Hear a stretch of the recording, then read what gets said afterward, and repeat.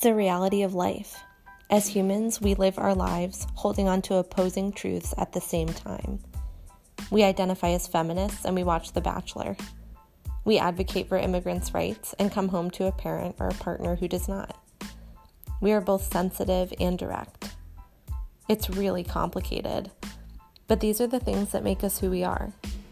My name is Rachel, and I live with my own dichotomies. Join me every other week as I interview guests and we dig into these dualities on Paradoxia.